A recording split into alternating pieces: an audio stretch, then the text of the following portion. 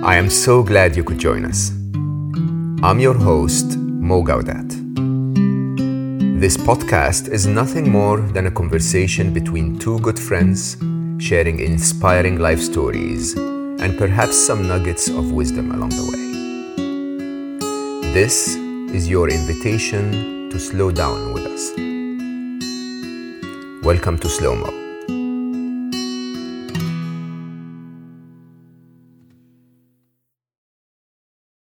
So on part 2 of this episode with my brilliant guest, Eyal, we're going to continue to talk about the strategies you can follow to become indistractable. Nir calls indistractability the skill of the century, and I couldn't agree more.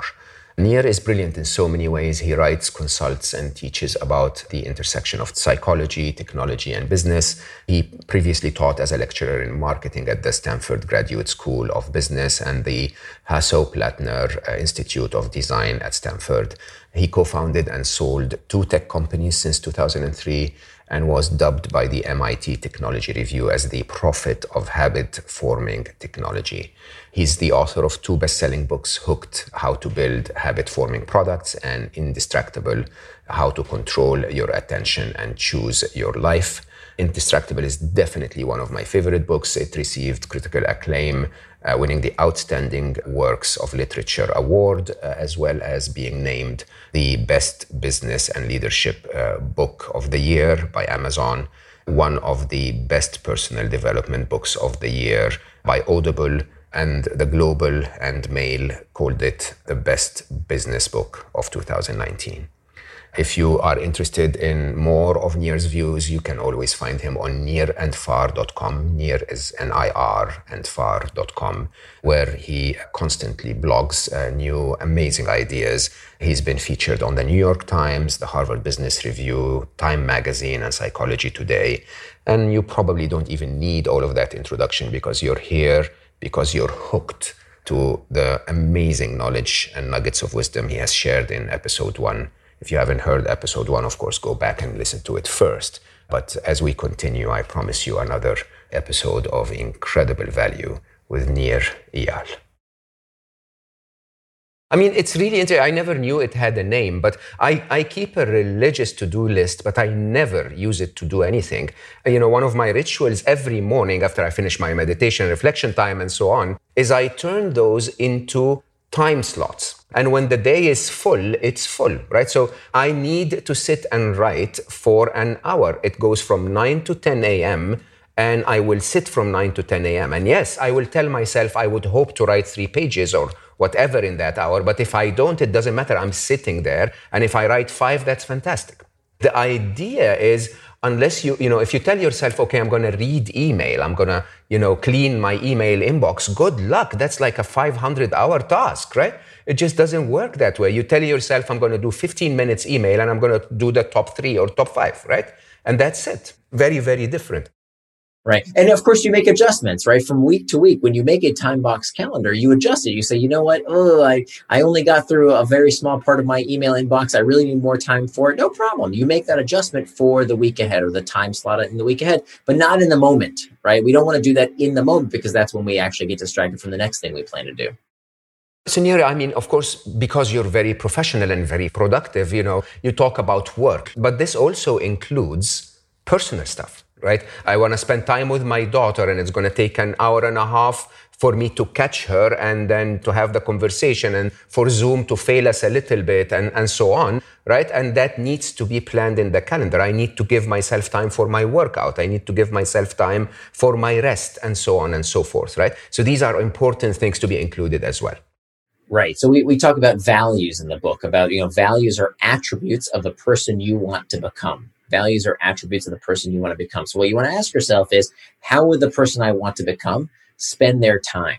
And we have these 3 life domains. You are at the center of these 3 life domains. If you can't take care of yourself, you can't take care of other people, you can't enhance your organization, your workplace, you have to take care of yourself first. So first thing we do with our weekly calendar is to make sure we put time for ourselves. What does that include? Well, whatever your values are based on. If physical health is important, right? Everybody says, the most important thing is your health. Well, Do you have time in your calendar to take care of your health, right? If Great that question. workout is not going to happen if it's not scheduled.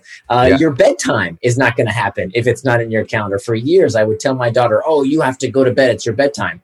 But I was a hypocrite. I didn't have a bedtime. Did I not know that sleep is important? Who doesn't know sleep is important? Really? We need to read another book to tell us sleep is important? We know, but we don't put that time in the calendar. It's got to be there. But whether it's if personal education and growth is important, do you have time to read? Is that in your schedule? Meditate, pray, paint, play video games. It doesn't matter what you want to do with your time. It's not up for me or anybody else to tell you how you should spend your time. It should be according to your values. So you put that time in for yourself first. Then your relationships. Part of the reason we are suffering through a loneliness epidemic these days is because people don't hold time for their important relationships, their friends, their family, their loved ones. We give them whatever scraps of time are left over. And it's not enough. It's not good enough. We need to plan that time. And then finally, for our work domain, that's the last of the three domains. Work falls into two categories. We have what we call reactive work and reflective work. Reactive work is reacting to the emails, reacting to the messages, reacting to the meetings and phone calls. That's reactive work. Some of our day, of course, has to be spent doing reactive work. But just as important, if not even more important, is the reflective work. Reflective work is the kind of work that can only get done without distraction. The planning, the strategizing, the thinking can only happen when we work without distraction. So what I implore people to do, if you're a knowledge worker, right? If you're a white collar worker and you have some latitude in making your schedule, you have got to put at least some part of your day for that reflective work. Because if you don't, your life and your career will run real fast in the wrong direction. As we talked about earlier, you have to have that time to reflect. So this is how we build our time box calendar. And then once we have that, we have a few magical things that happen. One, we have something that we can revise, right? We can iterate on that schedule week over week and improve it over time to make it easier to follow. So you say, oh, I want to write more. Well, it turns out I like to write more in the morning versus the evening. Great, no problem. Switch it up, adapt it for your needs. The second thing that happens that's really magical is that now we have a physical artifact that we can share with other people in our life. So we can show it to our boss and say, hey, boss, I've got my time box calendar here. You see this list of stuff that you asked me to do? I can't seem to find a place on my calendar without removing something else. Help me prioritize. Brilliant. People, I'm telling you, this will change your life. Your boss will worship the ground you walk on because they don't know what you're doing all day. They would love to know. So show them that calendar, get their feedback to say, hey, look, this is more important than this. Let's swap it out on your calendar. You don't need to do this, but that's actually more important. This is called schedule syncing. It not only works with your boss, it works incredibly well with the other stakeholders in your life, like your domestic partner, your wife, your husband, your kids. It's an incredibly fruitful practice. I love that. It is brilliant. I have to repeat this so that nobody misses the point. Did you hear near brilliant when you said you put yourself first? First is a very important keyword. Actually, this completely flipped my life upside down. So my time with Eyal will go in my calendar first. Okay, and I used to make a statement when I was Chief Business Officer of Google X that if Larry Page asked for that time, I will say, hold on, I have to text Eyal first. Because this to me matters. My workout time matters. You know, I worked out in the morning. I didn't want breakfast meetings. People were crazy about breakfast meetings for some reason. It's like, I'm grumpy. I haven't even showered yet. Why would we want those, right? And I think the idea is first, you put those things first. One staggering statistic that I got from you at a point in time here is that 41% of the tasks we put in our day are low value adding, you call them. You know, so these are not the tasks that are important at all. Right? They're the easy things or the urgent things, but not the important things that we really need to work on. And the reason people do this, by the way, is that people love the reactive work.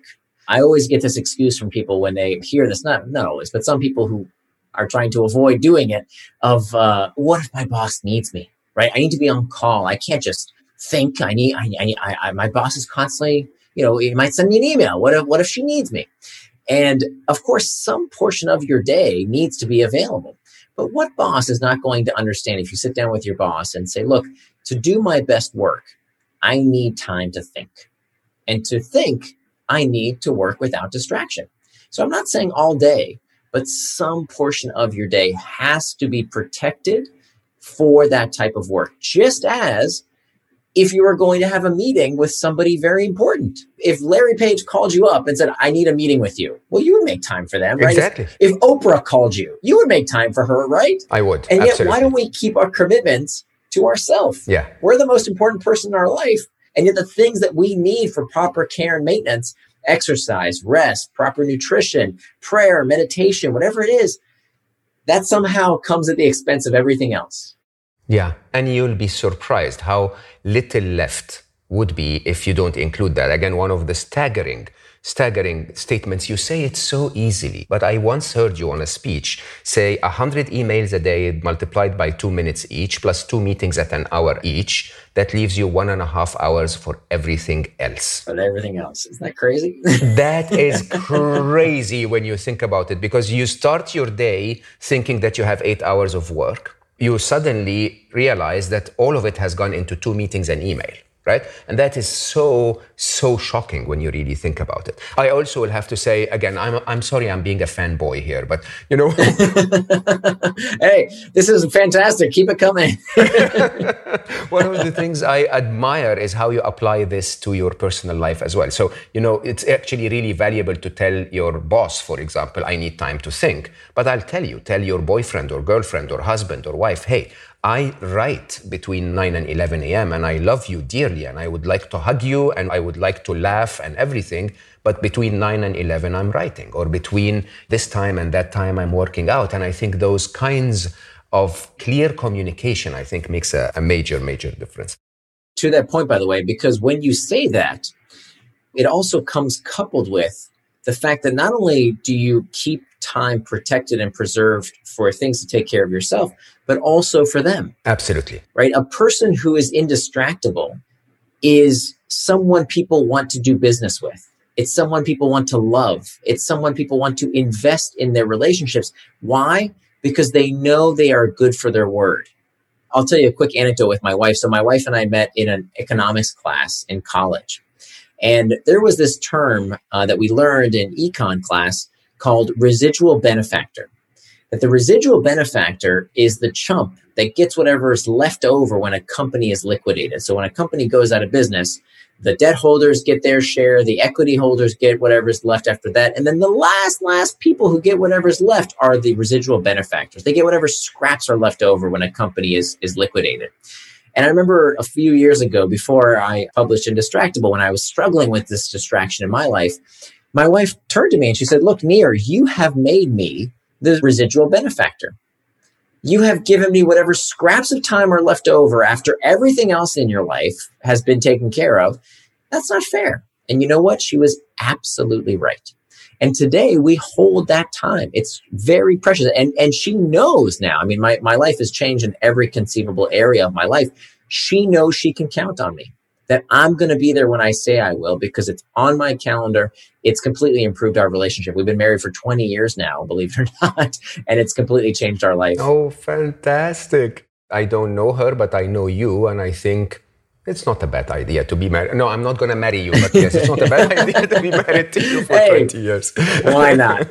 Yeah. So let's go from there to what everyone uses as an excuse then. Because, you know, yes, you have it in calendar, and I will tell myself that I will do it, right? But then all of those external distractors come in. And yeah, you and I know these are actually the easier ones to handle, but I don't think most people know some of the techniques that you can do to make sure that nothing pings and gets your attention and so on. So tell us a bit about that. Sure. So there's a lot of very practical things we can do, and many of them are very basic, right? Things like changing notifications. I devote only one page to it because it's kind of a simple concept, but 2/3 of people with a smartphone, 2/3 of people with a smartphone never change their notification settings. Yeah. What?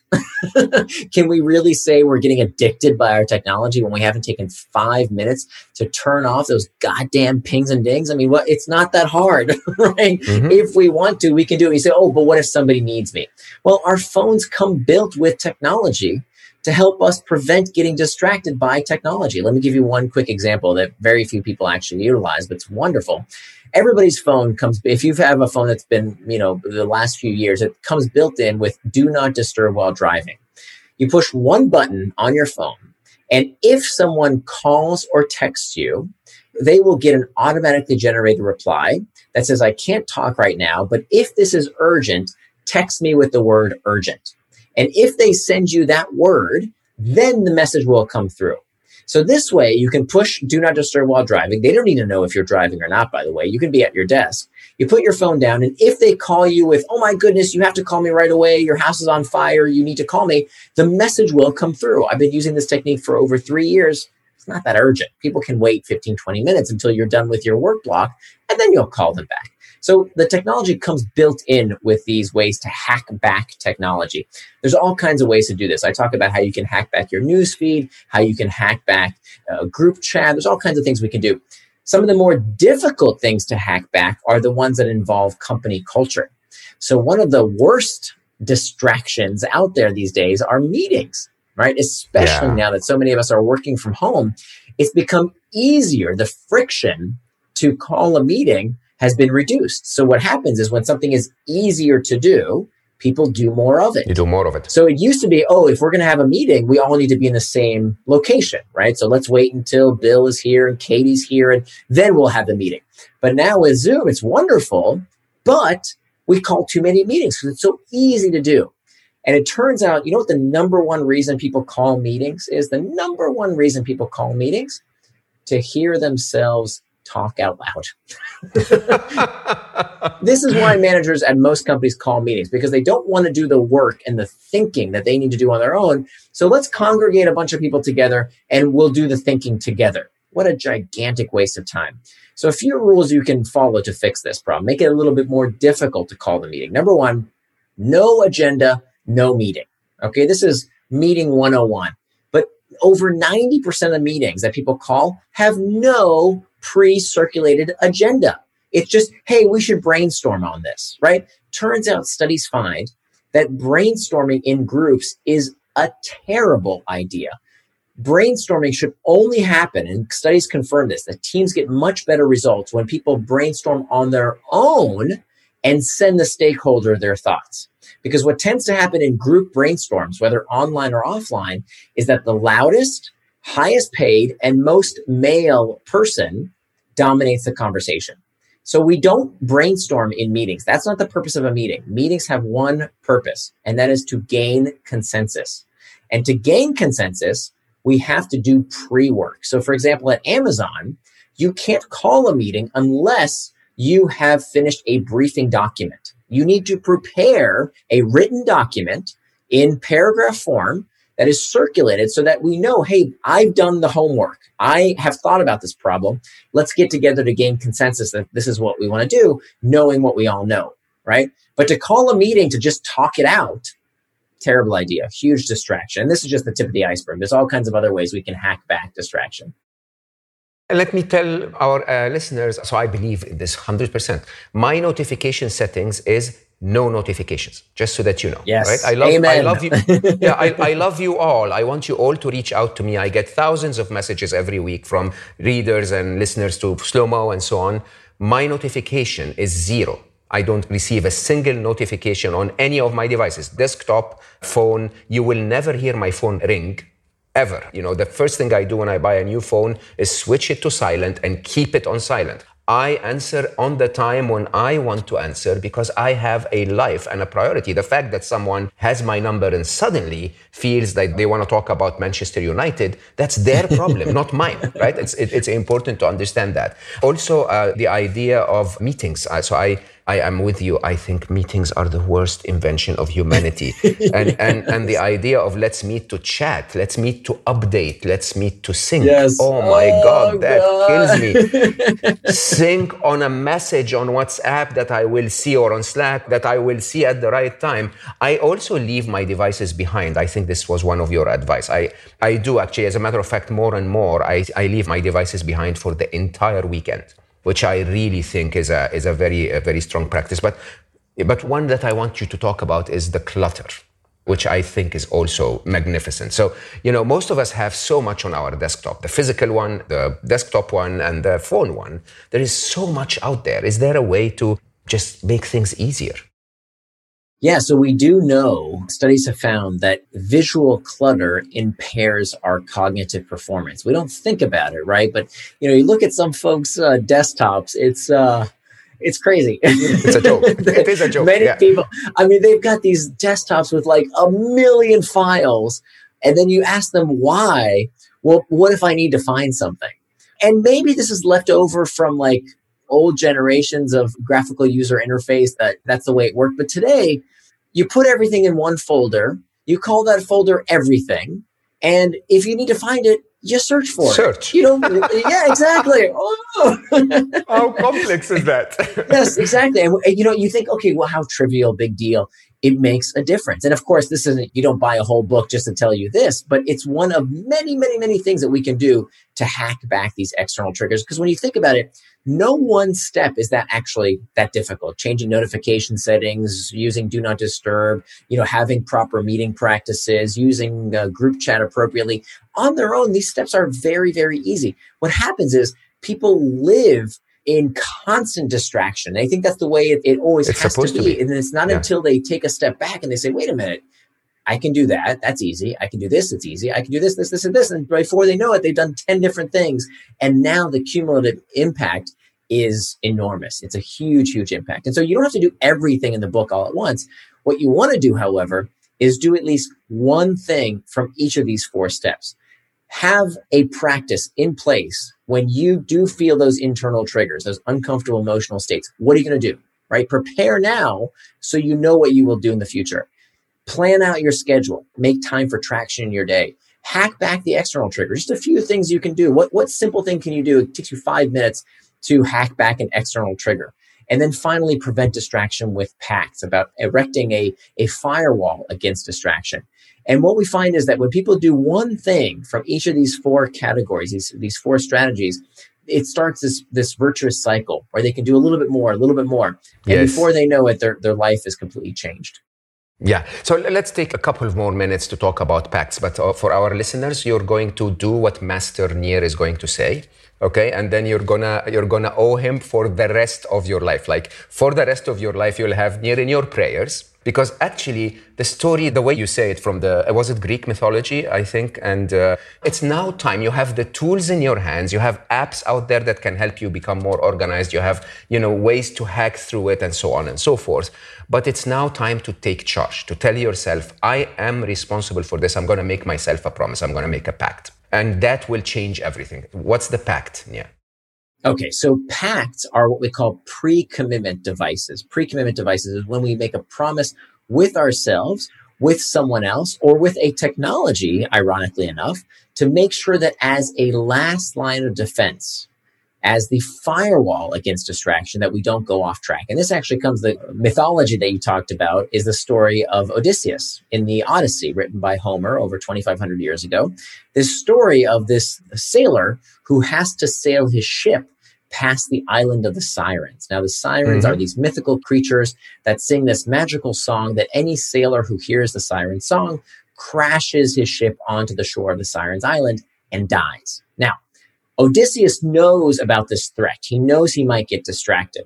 So what does he do? He takes precautions. He does something now to prevent getting distracted tomorrow. He tells his crew to put beeswax in their ears so they can't hear the siren song. And he instructs them to bind him to the mast of the ship. And he tells them, no matter what I do, no matter what I say, do not let me go. And you know what? The plan works. He's able to sail his ship past the island of the Sirens and return his crew safely home.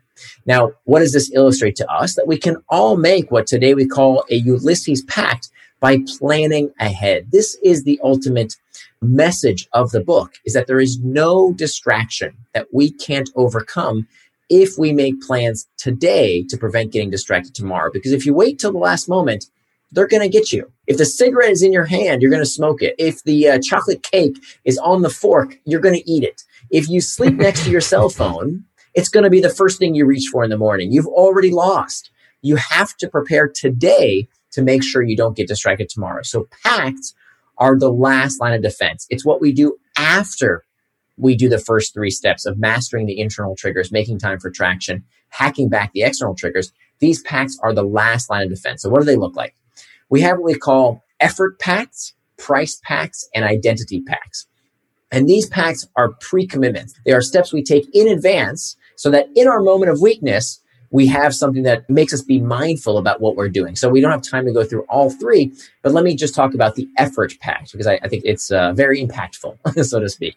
So when I was writing this book, one of the things that I noticed, I'm going to get a little personal here, is that my wife and I, our sex life suffered, right? That every night we would go to bed and she would caress her iPad and I would fondle my iPhone and we wouldn't be intimate together.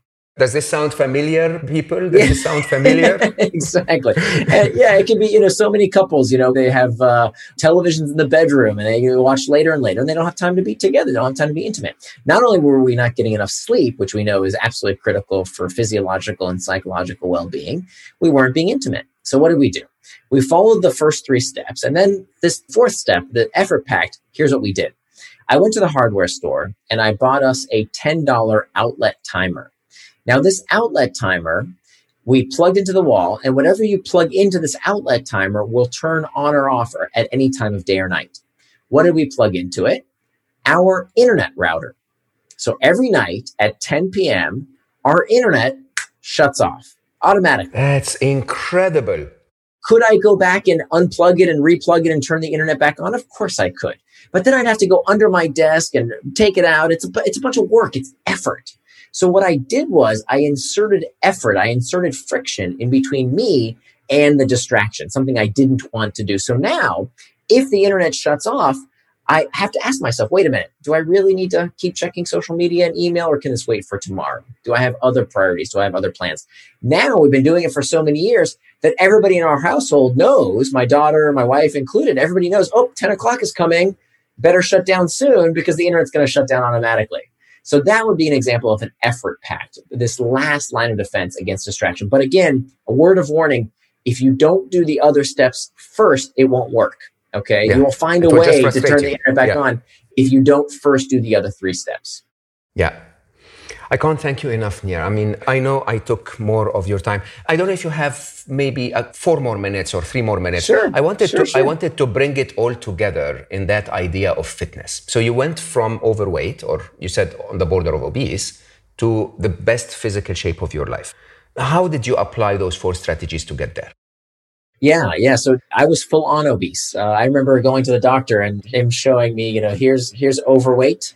And here's you're obese. You're in this red category. And for me, I was obese as a child and then I lost some weight. But I always struggle with weight my whole life. I always struggle with food. And I think it's part of my fascination into these types of products that persuade us. It stemmed from the fact that I struggled with obesity as a child and into early adulthood, because I found that these products had controlling powers over me. And I think it was a seminal moment in my life that I learned how to overcome them, how to gain greater control. And to discuss these 4 steps, I mean, it wasn't until I realized why I was overeating. I knew I was overeating. I knew that McDonald's hamburger was not as healthy as a healthful salad. Who doesn't know that? We all know what unhealthy food looks like, but I was eating it anyway.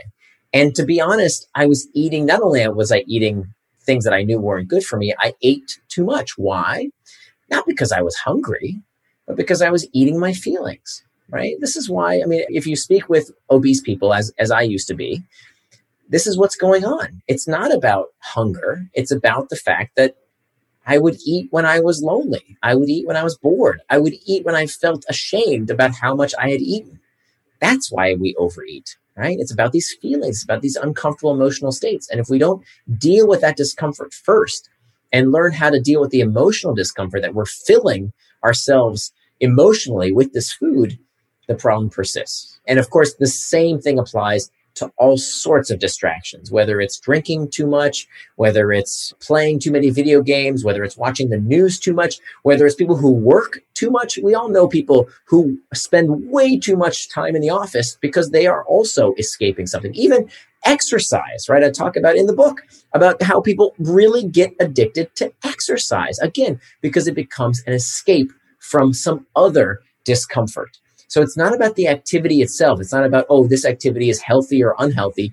It's about why we are doing it, to what extent, what are we running away from? So dealing with that internal discomfort, the internal triggers, is the absolute most important first step.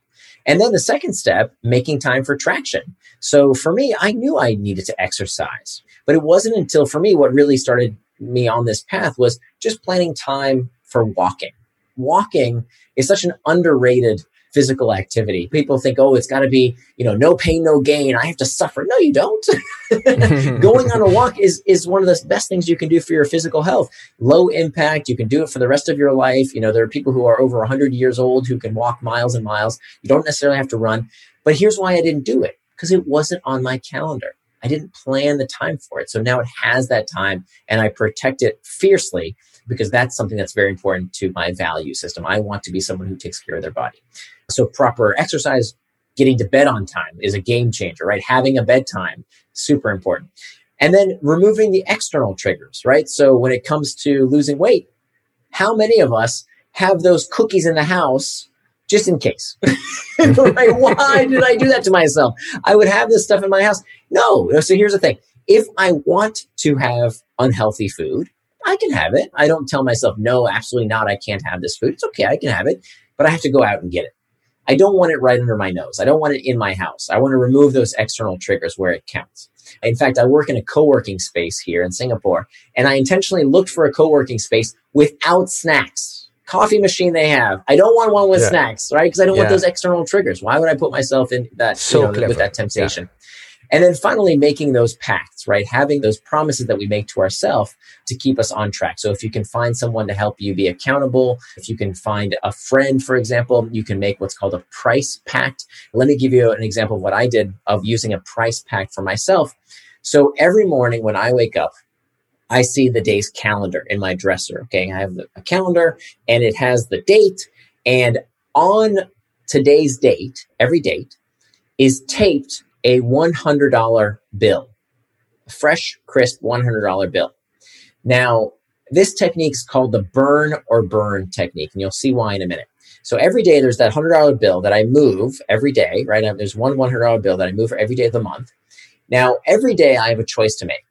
I can either go to the gym, take a walk, do a little workout, do something to burn some calories, or above that $100 bill, above the counter, there's a shelf, and there's a Bic lighter right there, sitting there. Oh, wow. And my choice is to either burn some calories or burn the money. I have to burn the $100 bill. Yes. Wow, that is commitment. Yes, here's the thing. I've done this for probably been 4 years now. I've never burned a $100 bill. You know why? Because I do the damn exercise. Yeah. I just do the exercise. Here's one of the most important lessons I can share with people. Consistency over intensity.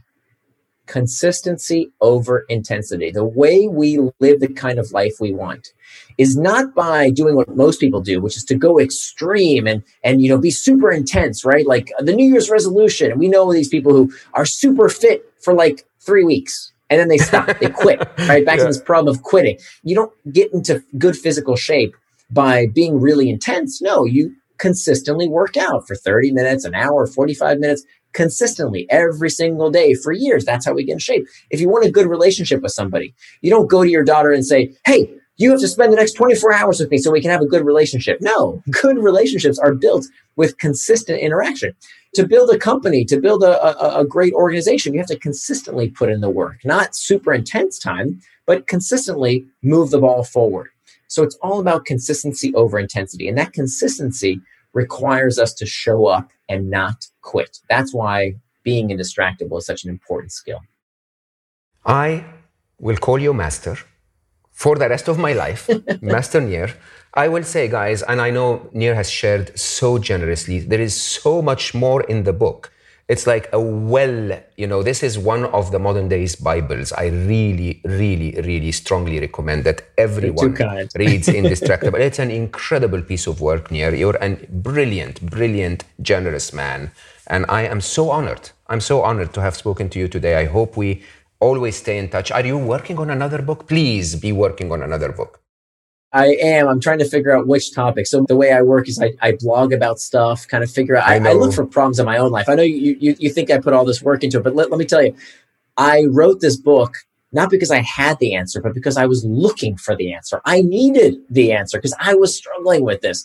And that's what I'm looking for the next book is what problem do I have that I really need to solve? And typically, I'll find somebody else who's written a book and that solves the problem for me. But every once in a while, about every 5 years, I find a problem that I haven't figured out that I want to dive into. So I'm working on it. We are impatiently waiting. Meanwhile, everyone read Indistractable.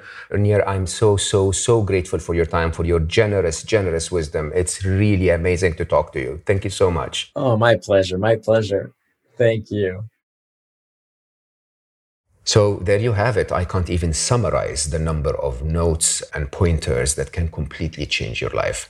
I think the idea that I want to leave you with is being indistractable is a choice. You can't blame the world and technology for taking your time and attention. You can actually make a choice and make a difference to your personal life, to your work life, to your own self-care and self-love. And I think, the way Nir put it together in his fitness example at the end is something that we can all really learn from. While you're at it, don't be distractible. Before you leave this podcast, please rate it 5 stars. Leave a kind comment. Those things really help us spread the message and get more attention so that listeners can join us and benefit from listening to the incredible nuggets of wisdom that my guests share here. So consider it your good deed, your good karma of the day to spread this message. Take a screenshot of your podcast and share it on social media. Tell people to come and join us. I would be really, really grateful for that. Yeah, and find me on social media. Tell me what you think. Tell me what you want me to change. Ask me any questions. Recommend a guest. I'm Mo_Gaudat on Instagram, Mo Gaudat on LinkedIn, mo.gaudat.official on Facebook, and mgaudat on Twitter. And don't be distractible. Find time for yourself. And remember that regardless of how busy you are today, there is always, always time to slow down. I love you all for listening, and I'll see you next time.